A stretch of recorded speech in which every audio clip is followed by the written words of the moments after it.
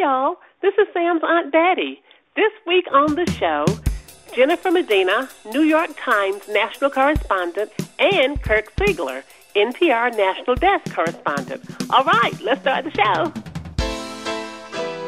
Hey, y'all, from NPR, I'm Sam Sanders. It's been a minute. Happy weekend to my listeners and to my guests who, for the first time in a while, are both with me in studio in Los Angeles. Two LA reporters, Jenny Medina, national correspondent for the New York Times based in LA, and Kirk Siegler, my friend, NPR correspondent covering America's rural and urban divide.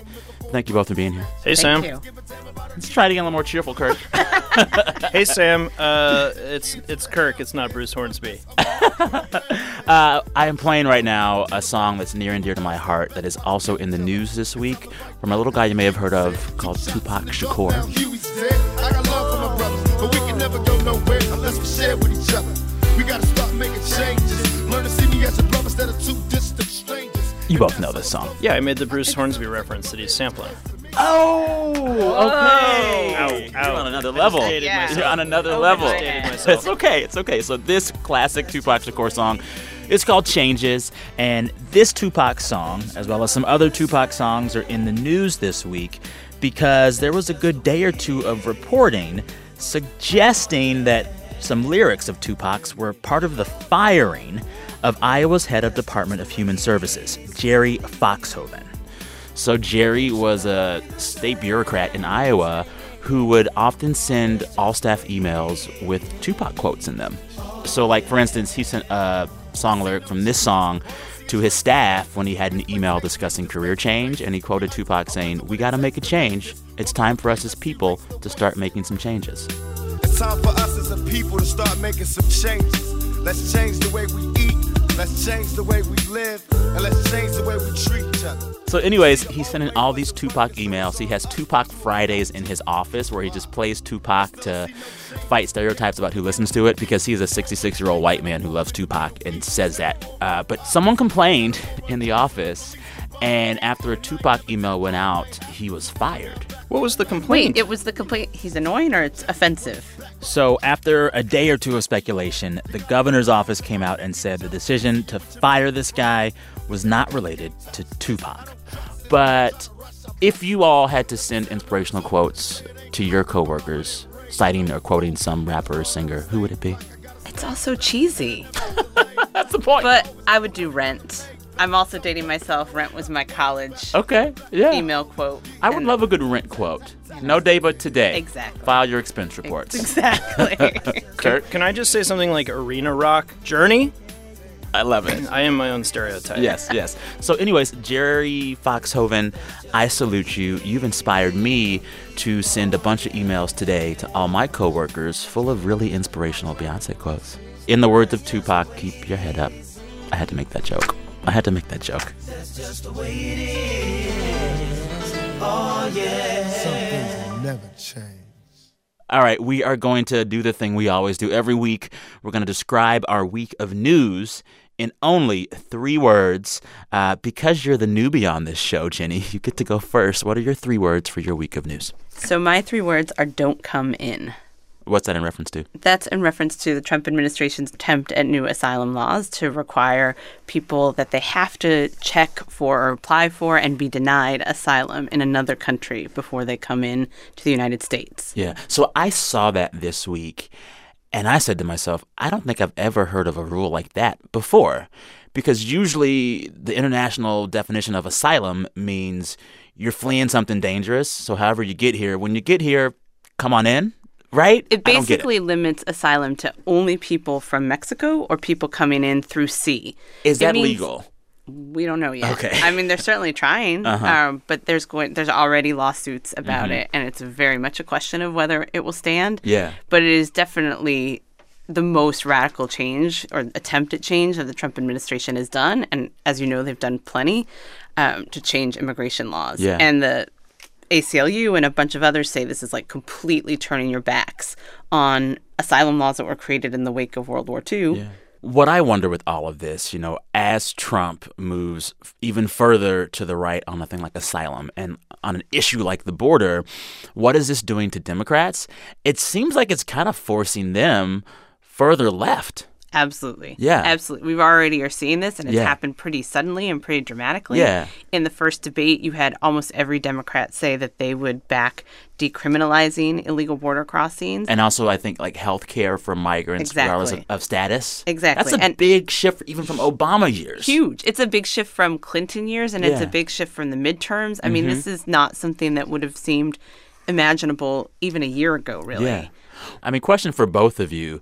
How much can we tell or do we know what the average American voter wants on this issue? Because I'll see polling data that says a majority of Americans think immigration is good. But, like, save for those big generic questions, I actually don't know which of these sides, Dems or the GOP, actually resonates with a wider swath of America. I might jump in and say, as a cynical political strategy, it's working in the northern states. Really? And the states that are farthest away from the border, that have the whitest population. Really? I do think in conversations that I've had over the past couple months and stories that I've reported from, the Dakotas, Montana, Idaho, I could go on. People don't know as many people who don't look like them. This strategy plays well, and they don't have a lot of connection with the southern border. They don't have a lot of immigrant workforce in their communities, and it's easy to be afraid of something that doesn't necessarily exist right in front of your face. I think this is a cynical political strategy in some sense that is definitely working the farther you get away from the border, at least in my reporting. But I think on the flip side, a lot of people who are closer to the border, or a lot of people who are consider themselves Democrats or liberals, are absolutely embracing this much more liberal rhetoric, even if they don't necessarily understand what it means. I mean, these are really complicated laws. Yeah. I report on this stuff a lot, and I'm Yeah. always like, wait, am I saying this right? Is this the right definition? I think most people can't possibly really understand, like, the nuances. Oh, yeah.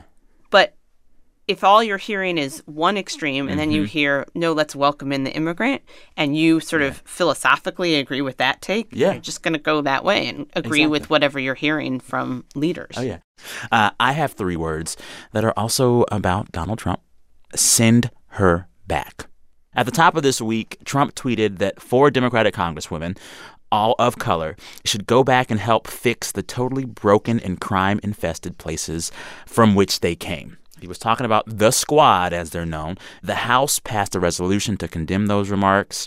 But even after that, at a rally this week, when Trump was talking about one of the squad that he'd earlier insulted, Ilhan Omar, and when he brings her up, the crowd starts chanting in the stadium, "Send her back, send her back, send her back."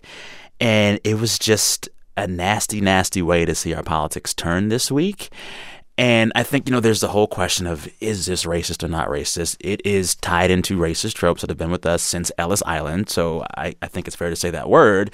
But my larger question coming out of it is this going to be Trump's strategy? Every week or so, find a new enemy, glom onto them, sick onto them until his backers do the same. Unquestionably, it's going to be his strategy. I mean, I think that he said it himself this week. I'm going to win in the places I won. He is trying to excite his base. And this seems to be a remarkably effective way of exciting people. But it's also like, whenever I see Trump go more extreme, I say to myself, those supporters, that base, they'd be with you even if you weren't this extreme. Like, he could have not said these comments this week and still had his base supporting him. I've been talking about cynical political strategies, in this case, racist political strategies, but it serves also to distract from the other news. And here we go again. All the news cycle drifts towards was it racist? Was it racially charged? Was it racially insensitive? It was so much of that this week. My God. Punditry. And you got to do the stories calling out Republicans or other politicians who don't say anything about that. But all of this does serve to distract from some of the bigger issues going on in the country right now. And I think that's by design. Oh, yeah. Well, even when Trump began his campaign for president last time, he basically was making send them back comments when he was saying that Mexicans are rapists and on drugs, right? So this has been part of his strategy. Anybody who is an immigrant from this country, or just of color, has heard the go back to your country thing. Go back to your country thing. Oh, yeah. I am fair-skinned, and I get emails from people. I've been told on the street, go back where you come from. Anybody, lots and lots of people have that experience, and so I think it's not, in a way, it's not that different than what he said 4 years ago, but in some ways it's completely different. Yeah. I am just glad that we managed to have this conversation about these comments this week without having the tired, is it racist debate. This language is in line with the racist trope that's been in our history since its start. So call it what it is. And I'm glad that we did that. Kirk, you have 3 words. I do. I heard about what you were going to talk about, and I kind of gave you my own 3 words, but I'll let you say yours first. Well, I have, is it safe? What's yours? Fire and desire. Get it? Rhymes. That sounds like a truck stop, like romance novel. No, it's a really great Rick James song, but continue. Sorry, I cut you off. So I took Is It Safe? And that is in regards to a now little town in Northern California that was mostly decimated by the Camp Fire wildfire last November. When I say is it safe, I was just up there yesterday, and there's a scene I could paint for you here that I see all the time. It's a juxtaposition. You'd be standing in the debris removal area, toxic debris removal area, and you'll see like a flagman standing there with the construction, marker on, and myself in plain clothes. A couple steps away, you see crews in full hazmat gear, cleaning up the place. So they're still doing that months after the fire? Oh, of course, and they may be doing it for years. So as that is going on, are there also locals who are still like trying to come back? People are coming back in, some because they want to, others because they have to. They are the, quote, lucky ones whose homes did not burn by the fire, but I say quotes, air quotes around lucky, because there's so much uncertainty as to whether it's a safe environment to be in. So, Kirk, this story, a town in California destroyed by fire, and now that town has to figure out how to or if they should repopulate. This is going to be a scenario that we see more and more. You know, there was a really troubling study this week from the journal Earth's Future, and it basically found that climate change is increasing the size of wildfires across California by some 8 times. 8 times. And the annual burn area in California has grown by some 500%. And as climate change continues to change weather patterns, it's not just going to be like more fires out here. It's going to be more flooding across the country. And this raises a larger question. At what point, after climate change has perhaps made where you live really less inhabitable because of crazy weather patterns, at what point do you say, I'm not going to go back to paradise, to this beach town, to whatever? Are people grappling with that big question yet, Kirk? Yes, in some respects, but I've even had it pointed out to me, well, you live in Los Angeles, you're not moving away because of the threat of earthquakes. There are threats everywhere, people say. When you talk to behavioral scientists, they always point out that people just still don't always see that as happening to them directly, even if all the evidence is right in front of them and even if it's actually affecting them a bit. It's difficult to change. And people will say, well, we'll move off the ridge in the Sierra Nevada foothills down into the valley, and the valley, the Sacramento River, floods constantly. It's like, where do you go? And not to be too doomsday, but there's Mount Shasta, the volcano. We have just talked about struggles at the border, offensiveness in our politics, and California burning. But we're going to pick it up after the break because we're going to talk about aliens in Area 51. There's a Facebook event page right now with millions of followers, and the page is telling folks to storm Area 51 this September.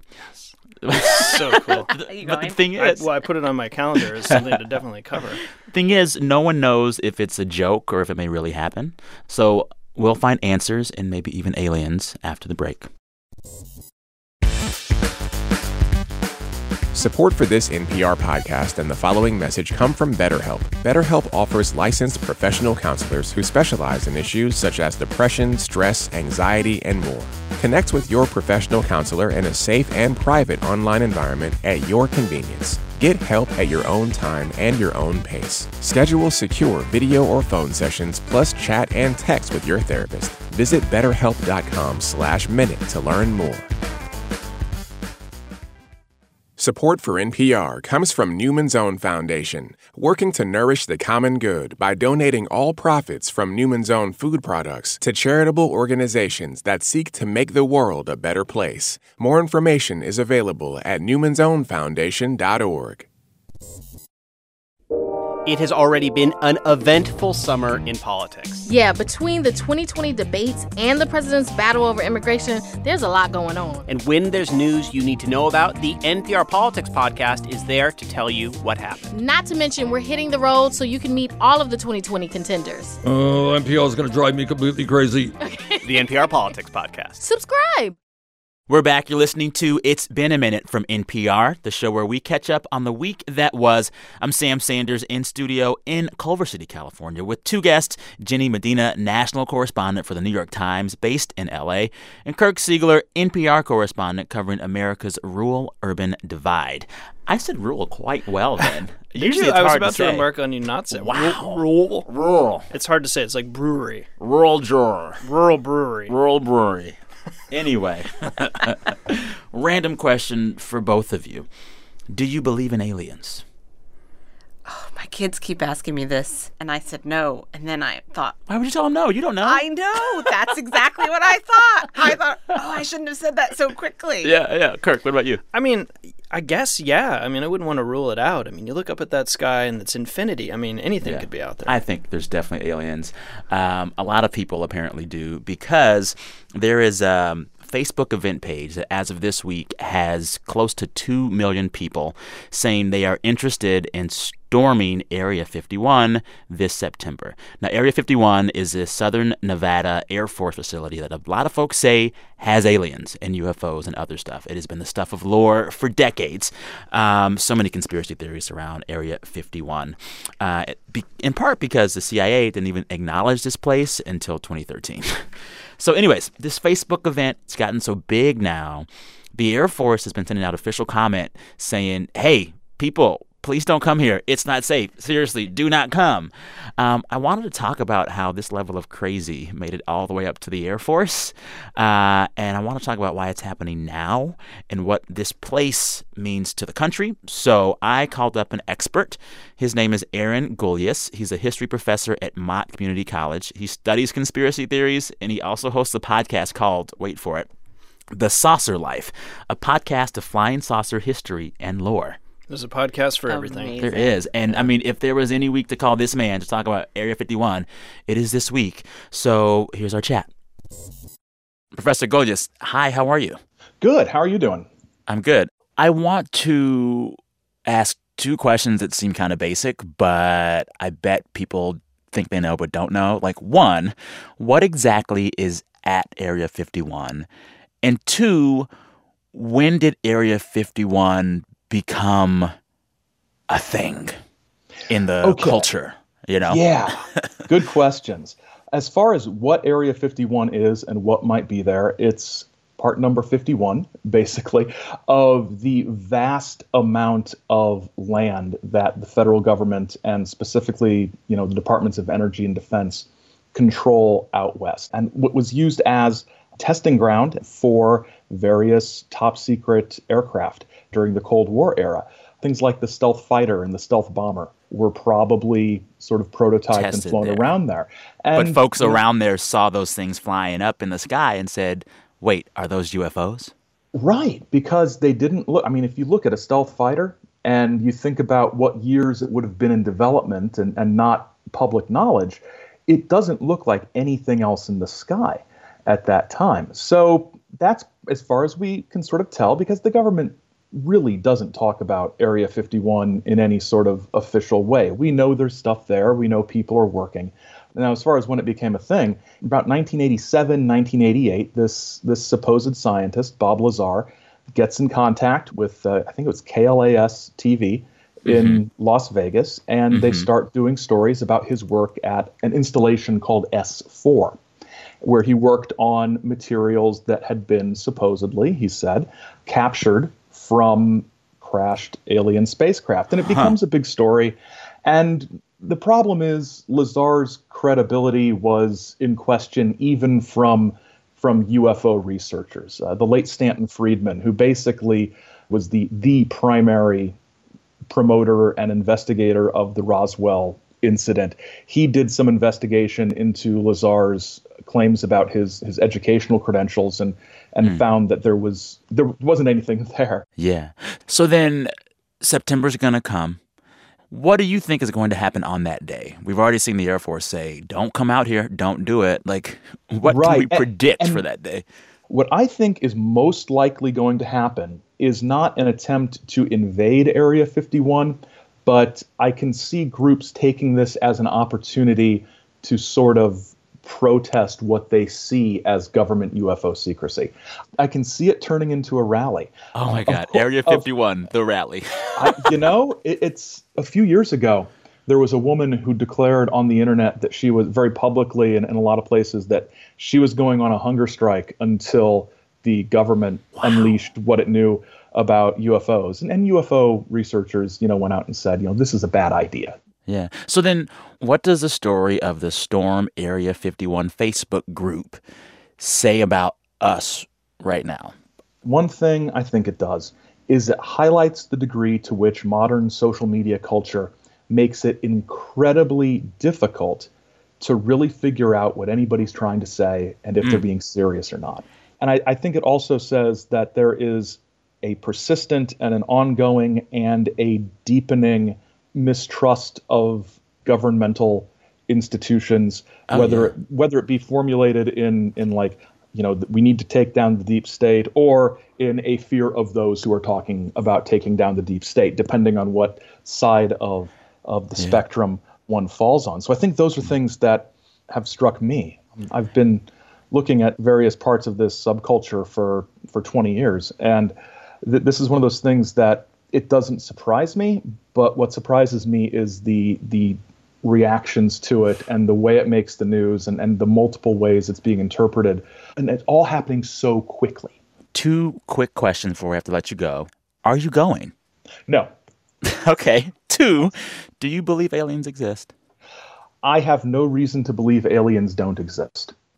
I will say, if there are aliens out there, and I kind of personally think they have to be, right? Like, I hope they come, and I hope they're friendly, and I hope they have, like, a totally new way of doing music. Like, I wonder what alien music sounds like. I think about this a lot, but that's another conversation. I'm thinking about those tones that are between the half steps. Yeah. How does music sound when your brain operates on a different frequency? Exactly. Thank you so much for talking with us about UFOs and Area 51, and you made sense of a really complex, weird thing, so I appreciate that. Good. Thank you so much. Thank you for having me on.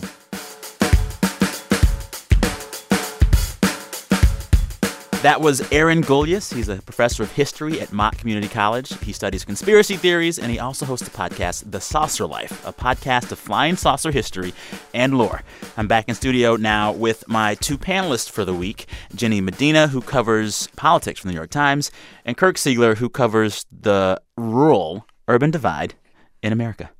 So a lot to unpack there. What do you make of this? Like, are we all just driving ourselves kind of crazy through the internet? But it's so much more fun than real life that we can see. It is true, especially right now in this toxic news cycle.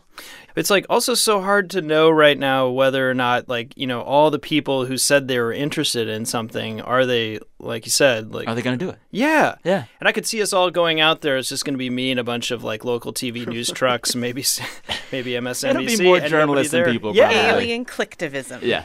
I have always said to myself, well, there must be aliens because the universe is so big. So I'm like, if they're out there, I hope they're friendly. Come teach us new things. Yeah, I hope they're like in that movie, was it Arrival?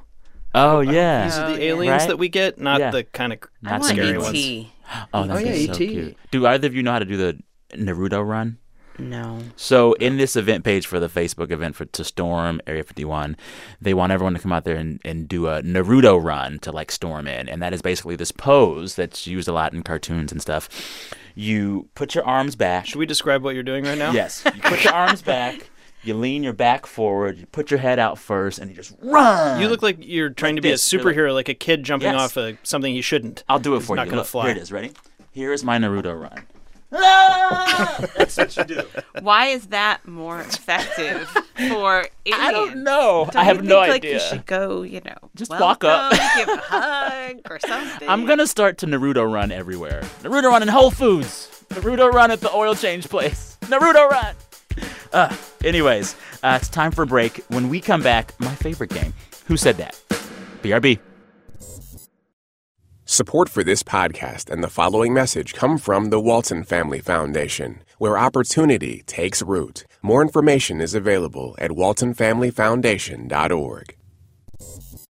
We spend millions of hours and billions of dollars on video games, but can consoles still compete with the next level of streaming and subscriber services? I'm Joshua Johnson. Subscribe to 1A on NPR as we consider the future of gaming.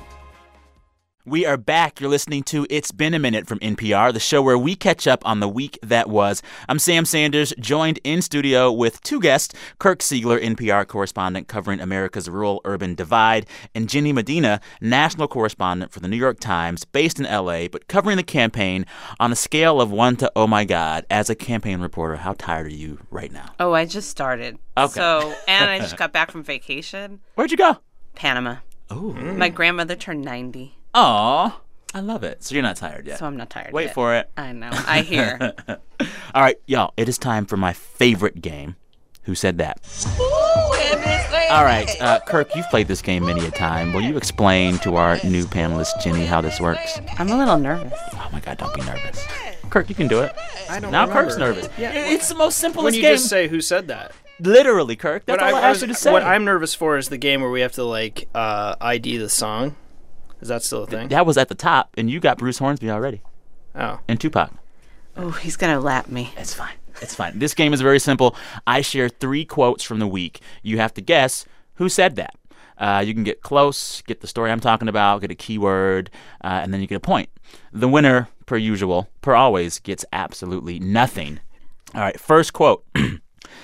It's not clear at this point what the privacy risks are, but what is clear is that the benefits of avoiding the app outweigh the risks. The old people app. I don't know if you said it, though. It's okay. That's close enough. Face App. So Face App, Face App is this app sweeping the nation where you submit a photo of yourself and it ages you by a few decades to show you what you might look like as an older person. Everyone's loving it. But this week, the DNC sent out official guidance to every Democratic candidate for president and said, don't do it. This app is made by the Russians, and we've been burned before by the Russians. Please don't.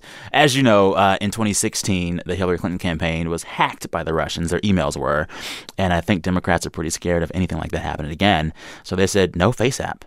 Are y'all scared of this app? It is tied to Russia in some way? Scared because of Russia or scared because you're scared to see what you look like a few decades on? Both. All of the above. I mean, I saw some friends doing it. Yeah. And I didn't quite see the appeal. Yeah. This may sound a little hypocritical because I've clearly already given my face to Apple, but it just seems like one more way to give somebody you don't know your data, your personal data. Oh, yeah. It's like those Twitter games, like, list your first 5 jobs. No, don't, because then like we're going to know everything about you. Yeah. Oh, yeah. Well, then also what's crazy is like the terms of use for this app, they say that they own these photos forever. Oh, that. And they can also, once you say yes to Face App, they can access just like your whole photo library on your phone. Oh, that is really scary. Right. Anyways, they already have our faces. Jenny, you already have a point. You're up. Ooh. 1 zip. Yay. Yeah. Next quote. Ready? Fill in the blank for this quote. It's about a movie. That's all I'll say. Okay? This hour, I will be thinking about how and why the blanks have human noses. Cats. Yes. Cats. 2 for 2, Jenny. So Cats is in the news this week because the strange yet iconic Broadway play is coming to a movie theater near you, and the trailer for the film was dropped this week, and it was so disturbing. Have y'all watched it? I'm a little horrified to admit that I didn't watch it. Can I just play like a little bit of it for you? But I love Cats. Yes. You liked Cats? I love Cats. Oh, why? This is the wrong time to say it's it's the first Broadway show I ever saw. Wait, am I here with 2 Cats apologists? Well, I'm not apologizing. We grew up having to listen to the soundtrack. It was great dancing. Okay, but there's no plot. Who cares? Who cares? And the costumes. Some of them, they range from terrifying to, like, cuddly. Take your headphones off. Come close to my mic. We're going to watch this trailer.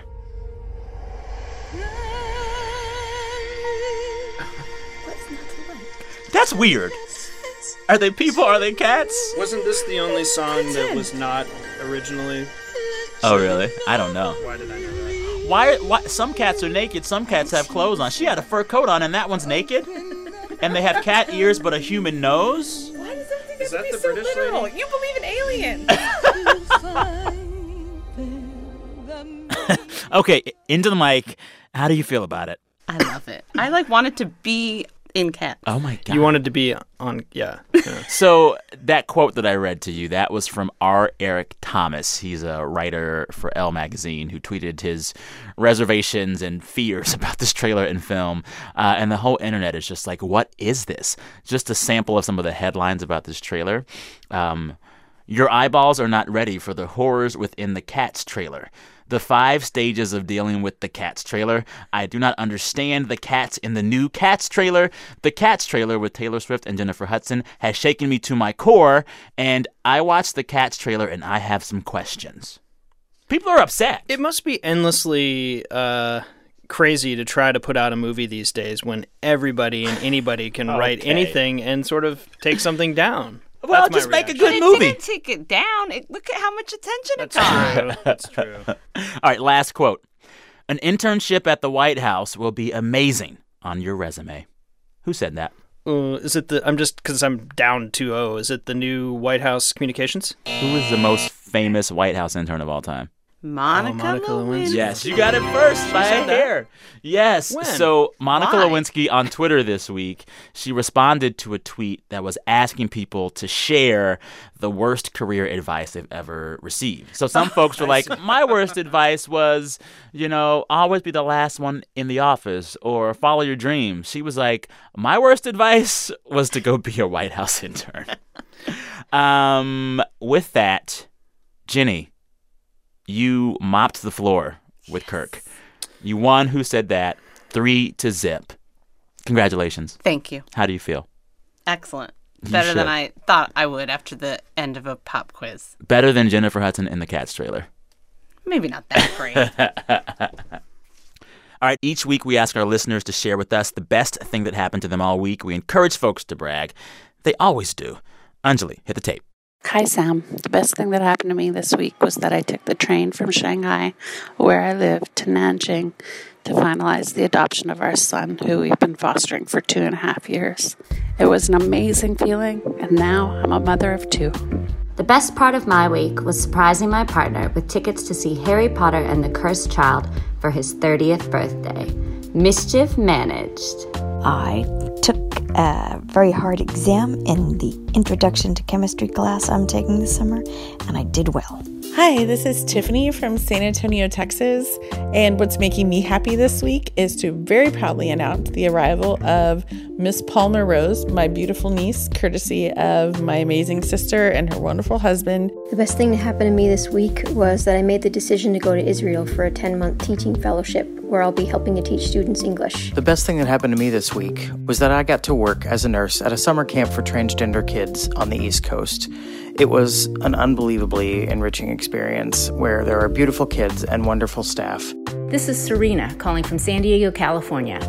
The best thing that happened to me all week was when my 13-year-old son informed me that Fortnite is out and Minecraft is back in, and I'm doing that crazy Fortnite jig right now. Hey Sam, it's Tim, and who are you?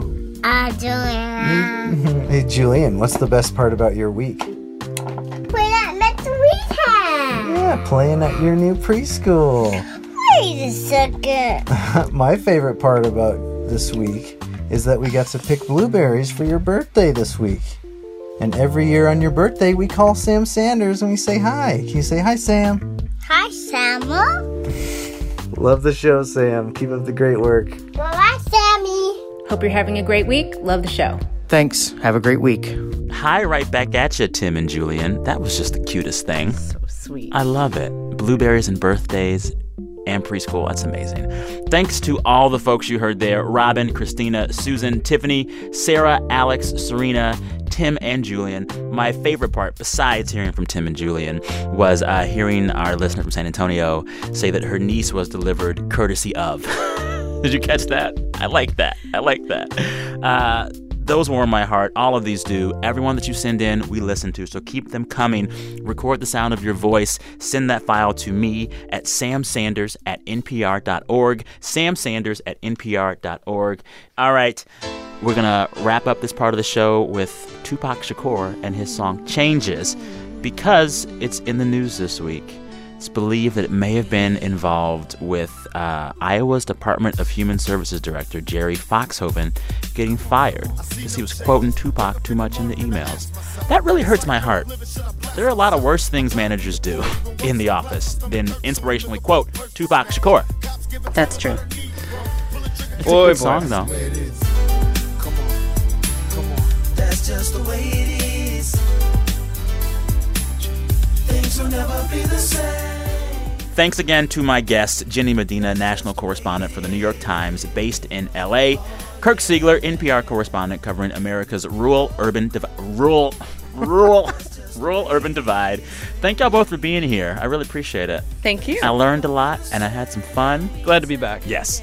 This week, It's Been a Minute was produced by Anjali Sastry, Brent Bachman, and Samantha Balaban. Our fearless editors are Jordana Hokeman and Alex McCall. Our director of programming is NPR's Steve Nelson. Our big boss, the senior VP of programming here at NPR, is Anya Grundman. And our super, above all, executive producer is the spirit of Tupac, which I feel in the studio right now as I play Changes. Listeners, till next time, thank you so much for listening. I'm Sam Sanders. Talk soon.